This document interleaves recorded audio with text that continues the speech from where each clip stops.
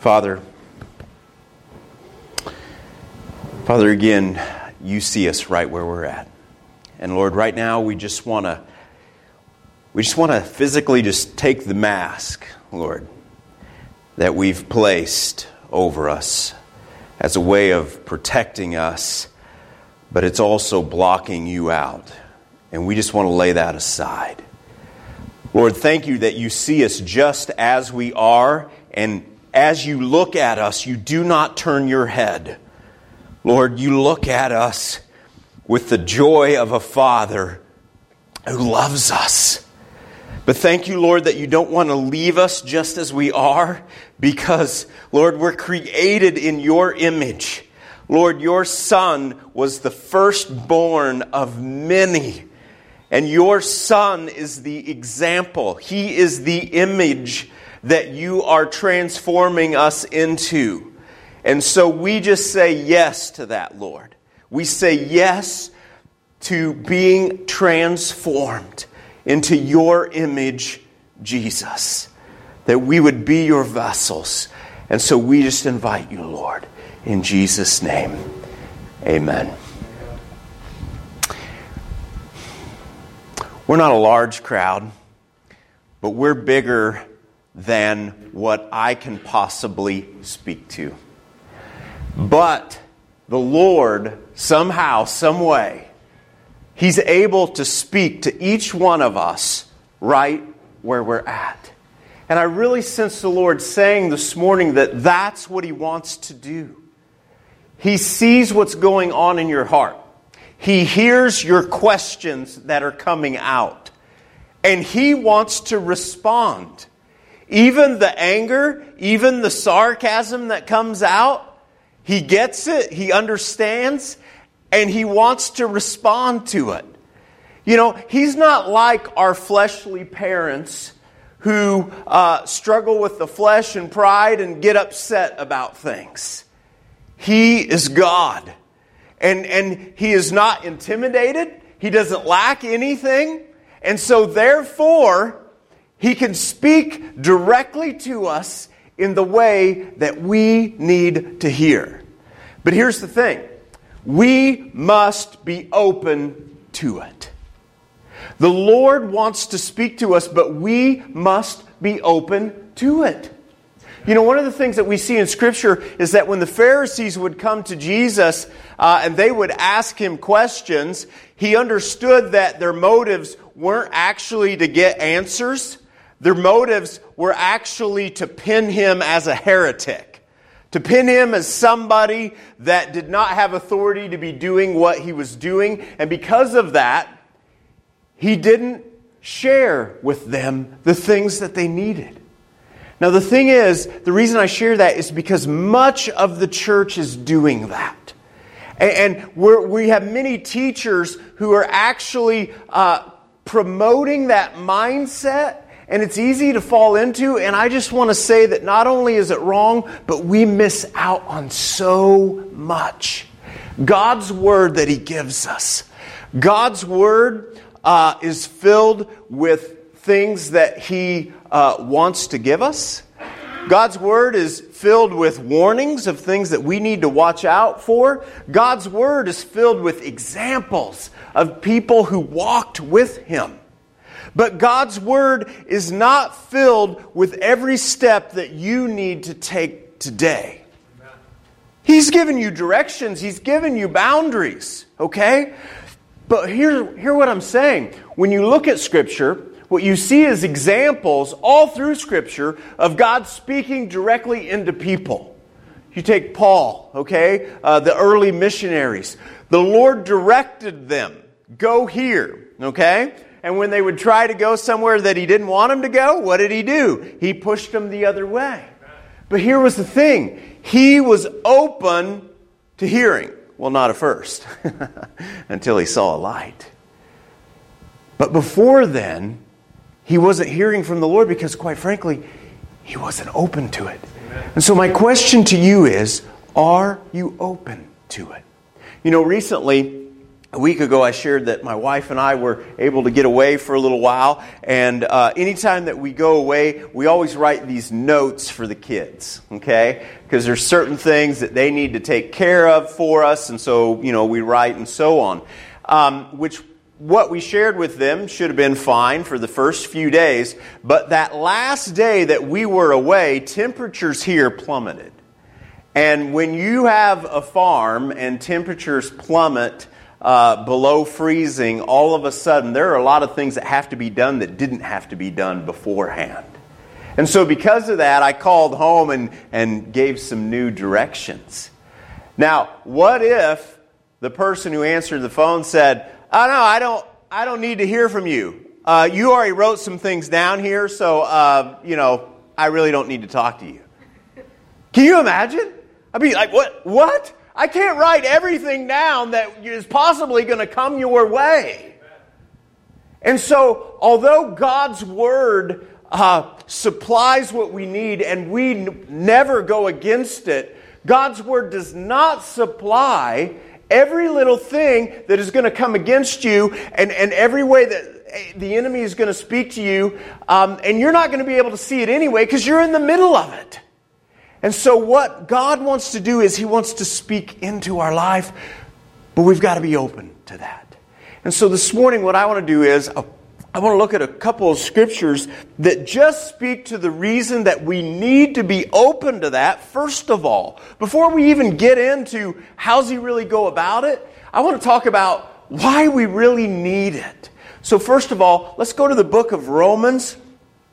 Beginning at the end of chapter 11 in verse 33, we're just going to capture a couple verses there, and then we're going to move into chapter 12 and capture a couple verses there.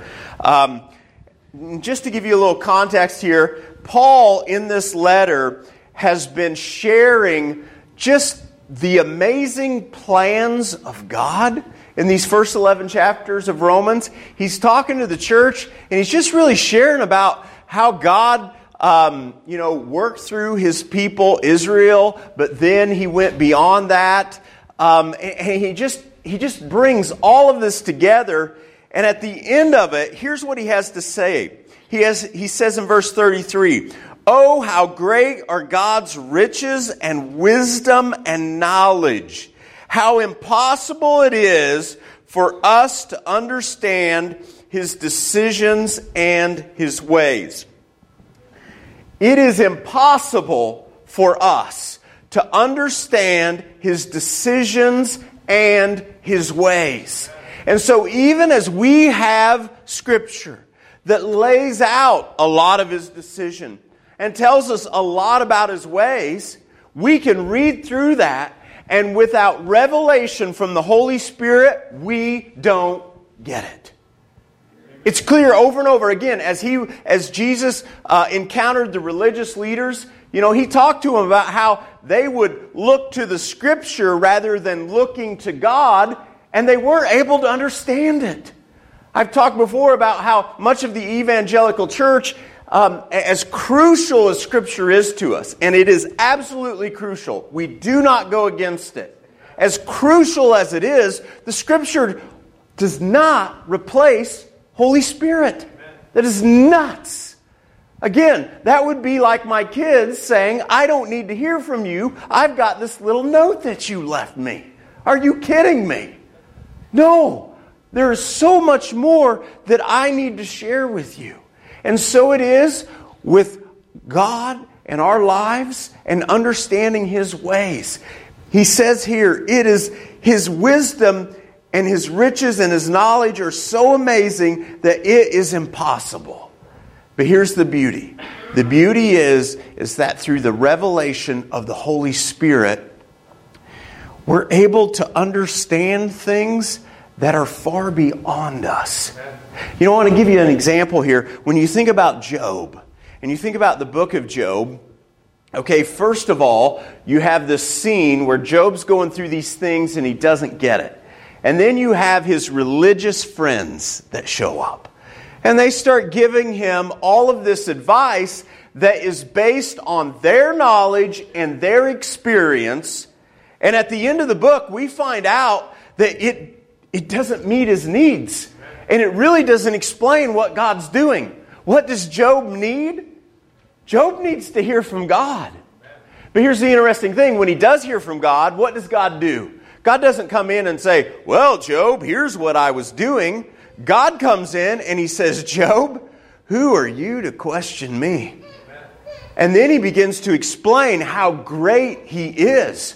And instead of Job going, yeah, but you're not answering my questions, Job bows down in worship and says, you are God. And essentially, I trust you. And God blesses him. And God shares that book with us because that's what he's looking for from us. He's looking for hearts who will bow down before him and say, you know what, God, I don't get it all. I don't get all the decisions that are happening. I don't get all of your plans, but I trust you and I bow before you and I give myself over to you. And because of that, Job was blessed. So he goes on here in verse 34, he says, for who can know the Lord's thoughts? Who knows enough to give him advice? And who has given him so much that he needs to pay it back? These are rhetorical questions. The answer is no one. For everything comes from him and exists by his power and is intended for his glory. Everything is intended for his glory. You and I are intended for his glory. But here's the thing. We have this sin nature. We have the sin nature that is all about us and all about our glory. And if God is truly going to use us for his glory, there is a radical transformation that he must do. And we're going to read about that in these upcoming verses. A radical transformation. Now, when I say transformation, that word is key because transformation doesn't mean reformation. Some of us think that we just need a reformation in that we're pretty good. We just have a few things that are a little off. And if we could add Jesus to our lives, we could kind of reform that and then we'd be good. Listen to me. No, you are... You are created in God's image, okay? But there is something radically wrong inside called sin. And that's all of us. Now the good news is God's able to set us free and transform us. But we've got to understand that it's radical. It's not us adding Jesus. It's us literally dying to ourselves and God coming in and radically changing. Now, if you're open to that, God will do it. Life will be unbelievably exciting because what God will do through you will blow your mind. It will be beyond the things that you can think. But if you think that you just need a little reformation, what you're going to become is one of the religious leaders that we see in Scripture. And you're going to think that you pretty well have a grasp on a lot of things. And what's going to happen is life is going to become really boring. Worship is going to become really boring. I just want to say to you, if you're in that place and you feel like you have a good grasp on things and things are really boring, there's some radical change that needs to take place. Radical change. Because when you really embrace the Lord and open yourself up, I mean, when you look at Scripture, I mean, the journeys that God took people on, it's mind-blowing. When you really put yourself into their situation. Now, if you just read through and you're just flipping page after page and really not taking it to heart, whatever. But when you put yourself into those shoes and you live through those things, what God does is phenomenal. And is this all that He ever did? Didn't even touch it. Matter of fact, the Scripture says just of Jesus, if they were to record all that He did, the world couldn't hold it all. That's just Jesus in His short life. And so what I want to say to you is, what God has done through people is just phenomenal, and He's given you a taste of it so that you will know what it is to walk with Him. The question is, do you want to walk with Him? Amen. Romans chapter 12, verse 1. He goes on and he says, "And so, dear brothers and sisters, I plead with you to give your bodies to God because of all He has done for you." So here's what he's saying. You're in a place where it is impossible to understand God and His ways. He is so far out there. But the thing is that God wants to use you to bring glory to Himself. But if that's going to happen, you're going to have to get radical. And you're going to have to say, God, I am completely yours. Not, God, I see some good things in you. I think if I add you to what I'm already doing, we could make a really dynamic team. That's not what He's saying. He's saying, will you lay it down? Lay it all down. Lay your plans, your giftings, everything, and only pick back up what God says to. He goes on, he says, let them be a living and holy sacrifice. A living sacrifice. Now, many times when we think about sacrifice, we think of something that's dead. Well, there is a death that takes place, but it's a death that's to ourself. But to be a living sacrifice is to go on living, but we are no longer in control. And when we go there, life gets really exciting. Again, if you maintain control, life gets really boring. It's just because there's just so little that we are able to understand and comprehend. And when we step in and we allow God to use us, it's just phenomenal. When you think about Paul, for instance, okay, who wrote this letter and all that God has done through him, do you think that Paul, as God was using him, understood all that was happening? No way. He knew that God was using him. Did he know that all that God was doing through him? No way. He was just responding to the Holy Spirit and allowing God to use him. And that's what he asks of every one of us. He says, I want you simply to respond to me, and I'm going to use you in ways that you don't even see. Ways that you may not see until you're face to face with the Lord, and the Lord begins to show you all that He used you for. Right now, there are people in your life that are watching you. They're watching you, and they're looking for some of the answers to their questions through your life, and you don't even know it. They're not even on your radar. But here's the thing. You don't have to carry the weight of that.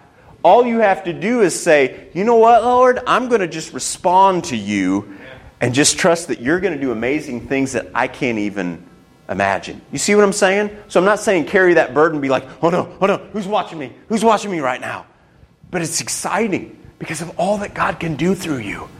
So he goes on, and in verse 2 he says, don't copy the behavior and customs of this world, but let God transform you into a new person by changing the way you think.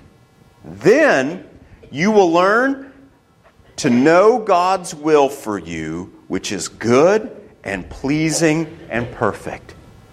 How are you going to know God's will for you in your life? The only way for that to happen is to allow God to radically transform you to the place that you literally think differently. I want you to hear something here, okay? We're talking about God and all of His knowledge and all that we lack. God doesn't just want to give you knowledge on top of the knowledge that you have. He literally wants to readjust your thinking and the way that you see life. Do you see what I'm saying? I mean, there is a radical transformation that has to take place.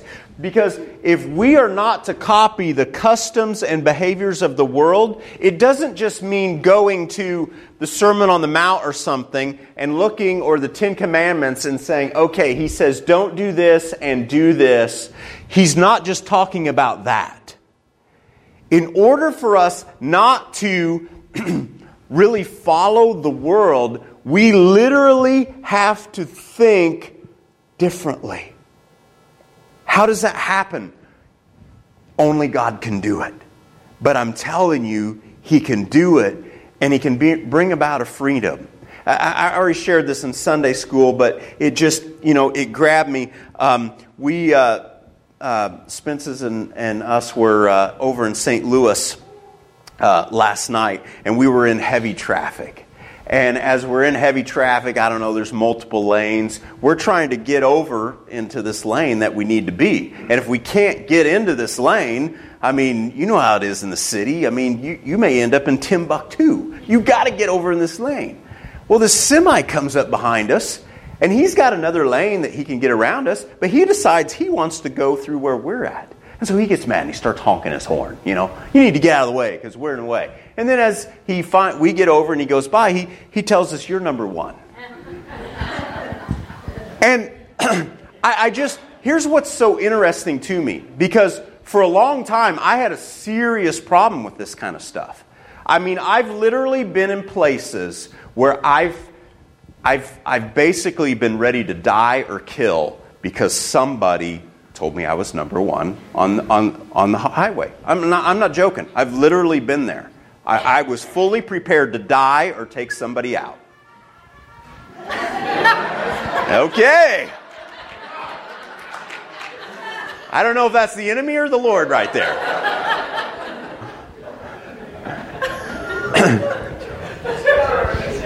But yeah, somebody's talking. But here was what was so interesting. All of those things that just naturally would have risen out of me, out of pride and all that you will not disrespect me, it just didn't bother me at all. And I actually looked at the guy and I just thought, that is so sad. Because I've been in that guy's shoes, and that guy is going to be mad for the rest of the day at least. I mean, he's going to have trouble going to sleep tonight, thinking about how mad he was because he couldn't drive through the lane he wanted to when he wanted to. You see what I'm saying? But for that to happen, it wasn't because Kirk became smart one day. What had to happen was God had to go in and deal with some serious pride issues inside of my heart and show me how messed up it was. And through that, there's been some freedom brought. But it took an absolute revolutionizing of the way that I think and see the world. For so long, and I can still get to that place, okay, where you're just going fast and you're trying to get to nowhere in record time. You know what I'm saying? I mean, so many of us live life that way. I got to get here. Why? I don't know, but I got to get here, and I got to get here by this time. And we live life like that. Instead of just getting up and saying, God, today is your day. God, what do you have planned for me? You know, I often say that ministry is a series of interruptions. And when I first began ministry, that was really annoying to me because I am a planned person, and if you're not on the docket, tough. But you know what? That's not how Jesus worked his life. When you look at Scripture, Scripture says that Jesus was led by the Holy Spirit. He only did what he saw and heard from his Father. That's how he lived. And is my business more important than his? No. My business should be his business. And so what God asks of every one of us is that instead of getting up and saying, okay, here's my checklist, here's what I'm going after, we say, God, I lay it down here, and I just say, you lead me. And we've got some boundaries in the midst of that, right? Yeah, sure we do. But we still say, God, you lead me. And all of this is important because we're getting to this place where we hear from the Lord. But if we don't have the understanding that you absolutely, desperately need to hear from the Lord every day, every moment, you're just not even going to listen for this. You're going to scream right on by on your way to nowhere. And God wants to humble our hearts in such a way that we would be open to hearing from Him. Are you open to that? If so, God wants to speak into your heart. Now, I had planned to go into Corinthians. We're not even going to go into there, okay? We're going to go into there next week, I think, as far as I know. Unless God has other plans. But we're going to go there. But again, the thing is, do you have a hunger in your heart to hear from Him? If you do, He wants to speak into you. And He not only wants to speak into you, He wants to use you to speak into others. We need His voice. If you're hungry, He wants to speak. Father, thank you. Thank you that you are so vast and knowledgeable, first of all, because it brings such a sense of security in our hearts. Because you are in control. As we look in Romans, that's what we find. Lord, you're in control.